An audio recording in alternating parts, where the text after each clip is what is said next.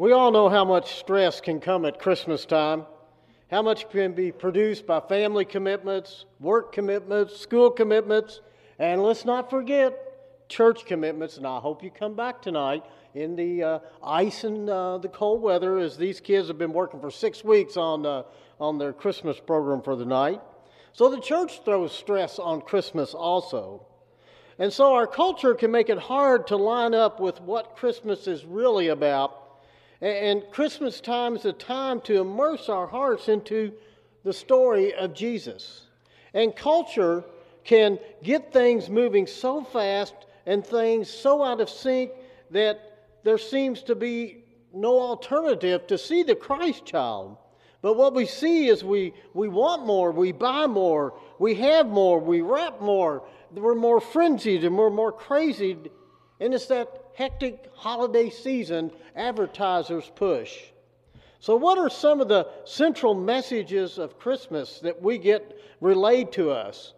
You know, we've heard the story of Christmas over and over in the gospel, and how the Christmas story is about God looking for us, about His name, Emmanuel, which means God with us.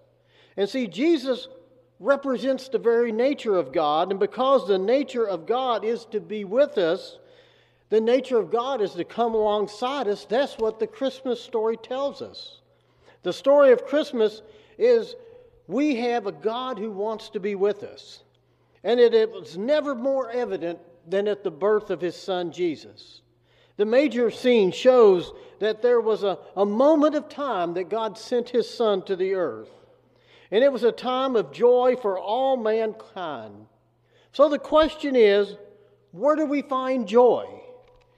You know, if you look at the history story, you see that in the Gospels there was a man about that time named Herod. He was the one that was trying to trick the wise men into telling him where this new king was. And the purpose was in order to kill the new king that would take his place, he thought. And he ended up killing all of the babies that were Jesus' age in that area. But Herod was a guy anyway that had killed 2 of his brother-in-laws, killed one of his wife. He had 9 wives because marriages were political contracts and they were motivated in a way to get more power. So you have a guy who had all the power in the world in that region of the country. And what we see Herod saying when he's looking to kill the Christ child is, how can I get more power? And this is totally misdirected when you think about the idea of where does joy come from.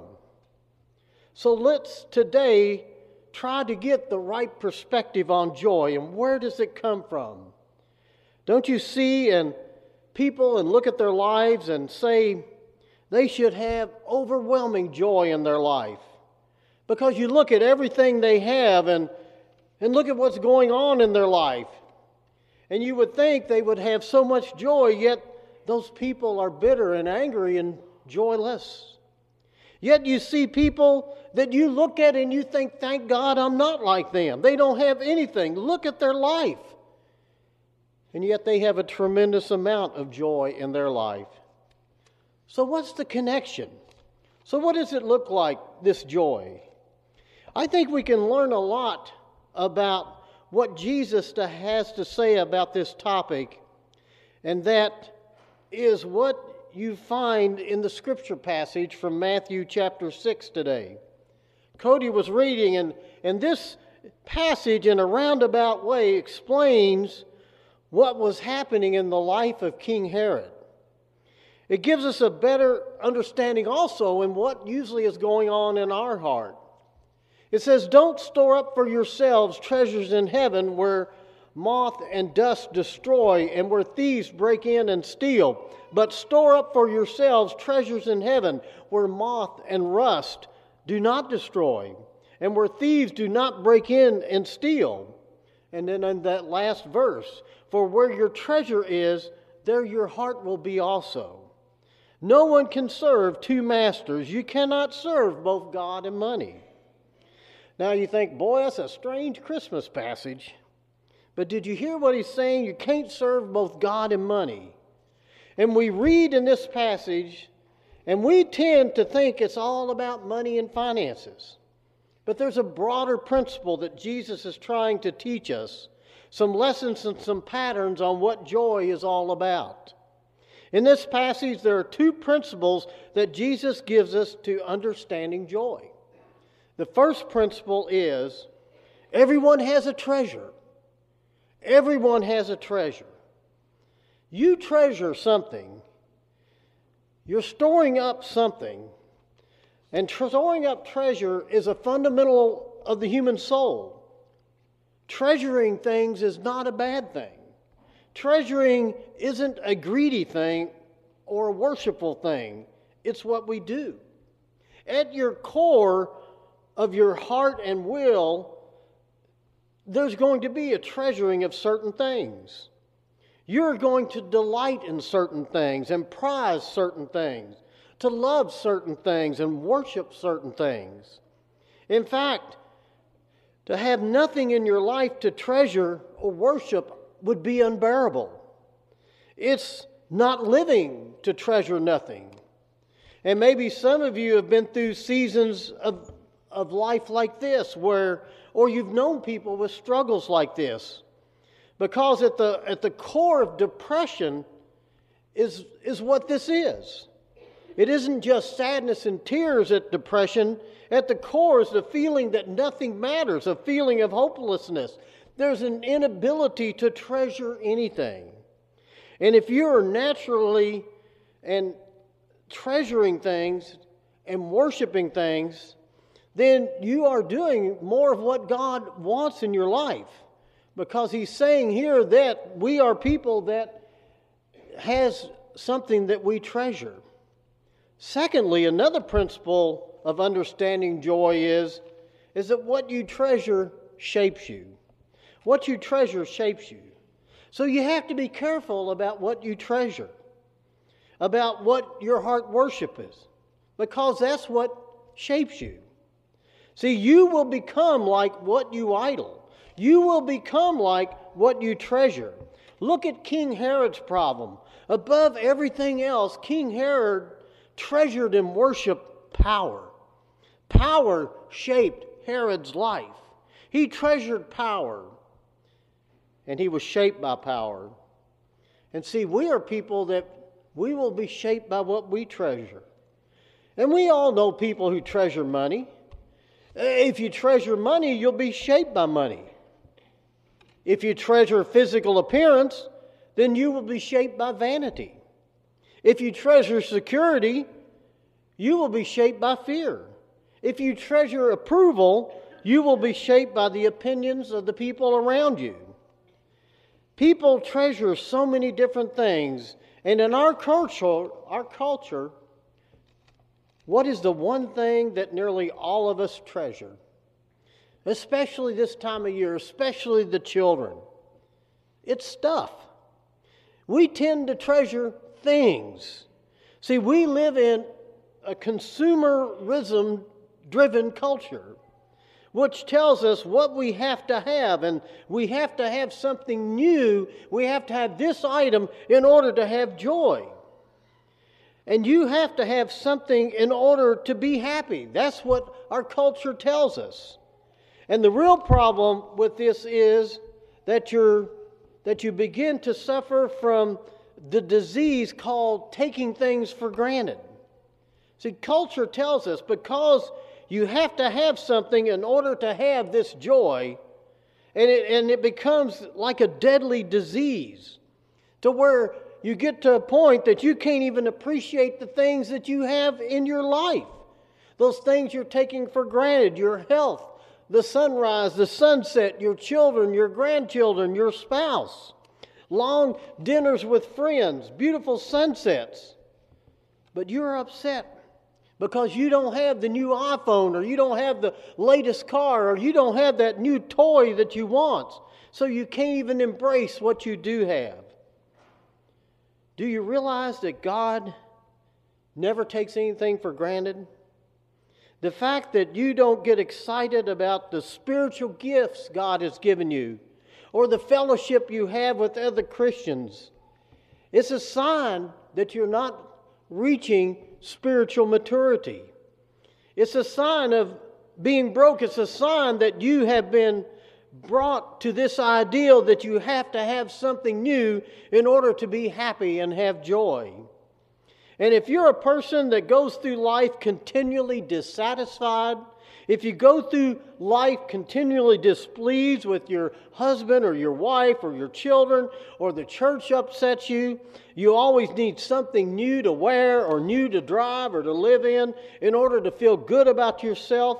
If you're constantly critical of other people, the problem with your life isn't your circumstances.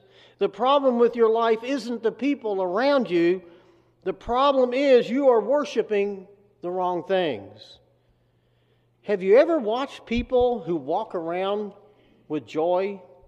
The people who walk around not knowing what they're going to be joyful for, they're different types of people, aren't they? So what is it that you think that unhappy people have in common?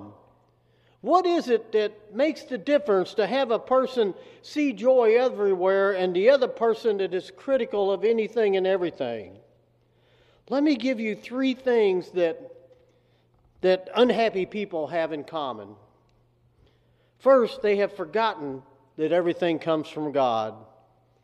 See, people like this are unhappy people. In Psalm 24:1 says, "The earth and everything that's upon it belongs to the eternal. This world is His, with every living creature on it." We're being reminded here that we're born with nothing and we leave with nothing. And you can live a life believing that everything you have is a gift of God. And sadly, many people don't learn this until they lose something very important to them. Something they thought was theirs and they could keep their hands on it, and then they lose it and they forget it belongs to God. That we enter this world with nothing and we leave with nothing. See, we have to be careful with the greed in our life, where we go through our money to purchase what we think will make us happy. But see, there's another type of greed also. You know, there's people that got to have new things and new items. It's all about what you have. But there's also people out there that love to save money. That they like to see how big their 401k or their savings account can get. They save every penny. And whether you're buying and spending and having to have things, or you're just wanting to see that huge savings account, in each case, you're trying to have money give you something that it was never intended to give you. See, that's the part of greed. We forget that it all comes from God. Another of the 3 things unhappy people have in common is they think that money gives us something that we can never give ourselves. See, there is no correlation between money and peace. There is no correlation between money and joy. Have you ever noticed there are people in your life that have half of what you have, that live meager lives, yet they're so much happier than you are? So we need to understand that money gives us something that we think we can never give ourselves. The third thing unhappy people have in common is they have yet to embrace that it is better to give and to receive. See, we can believe it because Jesus said it as Christians. But a lot of people are scared to try this giving. There was a scientific journal, an article by Elizabeth Dunn done at the University of Columbia. And she said, although much research has examined the effects of income on happiness, we suggest that how people spend their money may be at least as important as how much money they earn. Specifically, we hypothesized that spending money on other people may have a more positive impact on happiness than spending money on oneself. Did you hear that? That's a scientific journal. He said, we hypothesize that spending money on other people may have a more positive impact on happiness than spending money on oneself. What they discovered is that people who give are happier. People that buy things thinking they find happiness very often don't find that happiness. See, the more money you make, the more difficult it may be to find happiness. And also, the more you spend on yourself or put into savings, it may be the less likely you are to help others. So what is it that you treasure? What is it that your heart desires? Hear what the book of Acts, verse 35 of chapter 20 says. In everything I did, I showed you that by this kind of hard work, we must help the weak, remembering the words of the Lord. Jesus himself said, it is more blessed to give than receive. And for the people that live generously, they know that. People that live generously have discovered the principle that we don't own. We're just caretakers and stewards. And see, this is a fundamental shift that you can make this Christmas season. What you do have, it belongs to God, and He has blessed you with it. So many things happen when you're generous. So many things happen when you trust the words of God and discover that it is better to give than receive.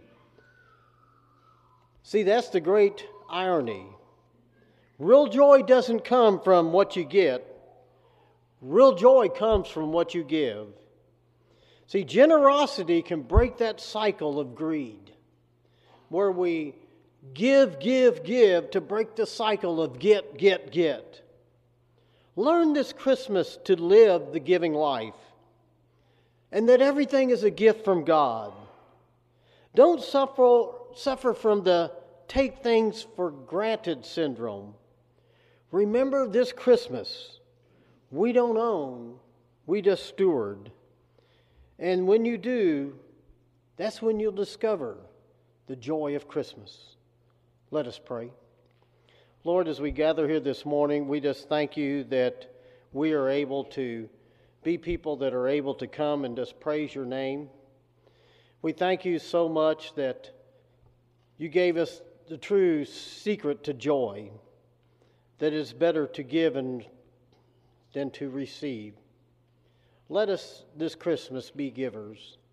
Let us be people that go around sharing the joy of Jesus, and we show that joy when we're shopping and we're frantically moving from store to store, or we're there with a smile on our face, or we're there at the restaurant as Christians, as the big tippers, and leaving that gift for that waitress or waiter that has served us.